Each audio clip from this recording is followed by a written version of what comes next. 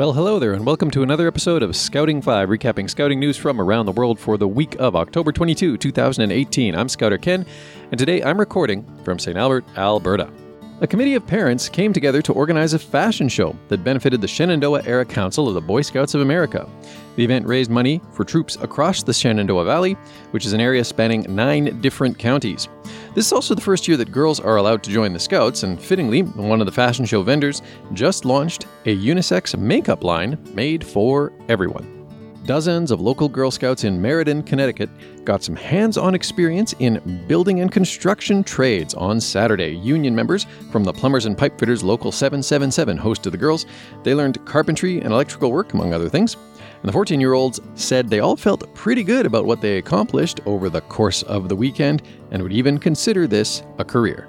About 300 Boy Scouts from 25 troops descended on the woods at Walkerville Watershed near Frederick, Maryland, last weekend to take part in a fall camporee. The theme of the camp was emergency preparedness and emergency response. Scouts from 11 to 17 years in age had the opportunity to earn requirements toward the search and rescue, emergency preparedness, and wilderness survival merit badges. Scouts were given numerous opportunities to hone their first aid and rescue skills, even staging a mock simulated plane crash. Participating agencies included the Frederick County Advanced Technical Rescue Team, Red Cross, National Guard, Civil Air Patrol, a brush fire truck from Liberty Town, and the Prince George's County Emergency Service Amateur Radio Club, which helped facilitate communication between the troops for the event. The Maryland State Police Trooper 3 helicopter also landed nearby to show the boys its responsibilities and capabilities as a first responder medevac vehicle. And the troops also participated in Jamboree on the Air, where they could communicate with Boy Scout units all over the world participating in the event this past weekend. And actually, just a note, since we mentioned it earlier, about 40,000 girls have evidently already enrolled in Cub Scouts, so that is a pretty cool figure. Superior Court Judge Harry Tobias has sided with the Boy Scouts of America during a hearing in San Benito County, California. This was last Thursday. In the hearing, Tobias dismissed part of a lawsuit that would have forced the organization to release documents relating to allegations and records of sexual misconduct with minors.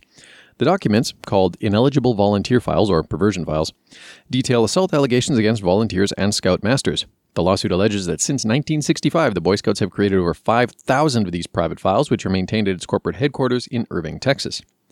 The element in the 5-part complaint brought by Robert Coots alleged that the Boy Scouts caused a public nuisance by concealing the identities of those accused of abusing minors. The lawsuit called on the Boy Scouts to identify each and every one of their current and former agents who have been accused of childhood sexual abuse, including where and when the alleged abuse took place. In happier news, thanks to tips from the community, the Sheriff's Department of Lexington County, South Carolina, say they have located a missing trailer that was stolen from a Midlands Boy Scouts troop. Over the weekend, the trailer, belonging to Troop 60 of the Boy Scouts of America, was, stolen. And on Wednesday morning, deputies say they found the trailer abandoned off of Liberty Hill Road. However, it had been painted over in an attempt to disguise it. Deputies are currently working to determine what has been taken. However, some items were found to still be inside the trailer. Items that were originally inside the trailer included camping gear, cookware, and tents, among other things. A handful of Corning, New York area Boy Scouts and adult volunteers from Fagan Engineering recently cleaned trash from the Lackawanna Rail Trail and learned how to fly drones and use them to create aerial maps. The Scouts of Troop 2 cleaned litter from the East Side Elmira section of the 8-mile recreational trail, according to officials. The community service project taught the Scouts about hands-on environmental stewardship and the importance and rewards of volunteering to improve the community and environment. The Scouts, from ages 11 to 15, worked with employees of Fagan Engineering, based in Elmira, New York, to learn how to fly a camera-equipped drone and how drones can be used to quickly map areas, not unlike the trail, and to provide aerial views and information to improve outdoor recreation, safety, and knowledge.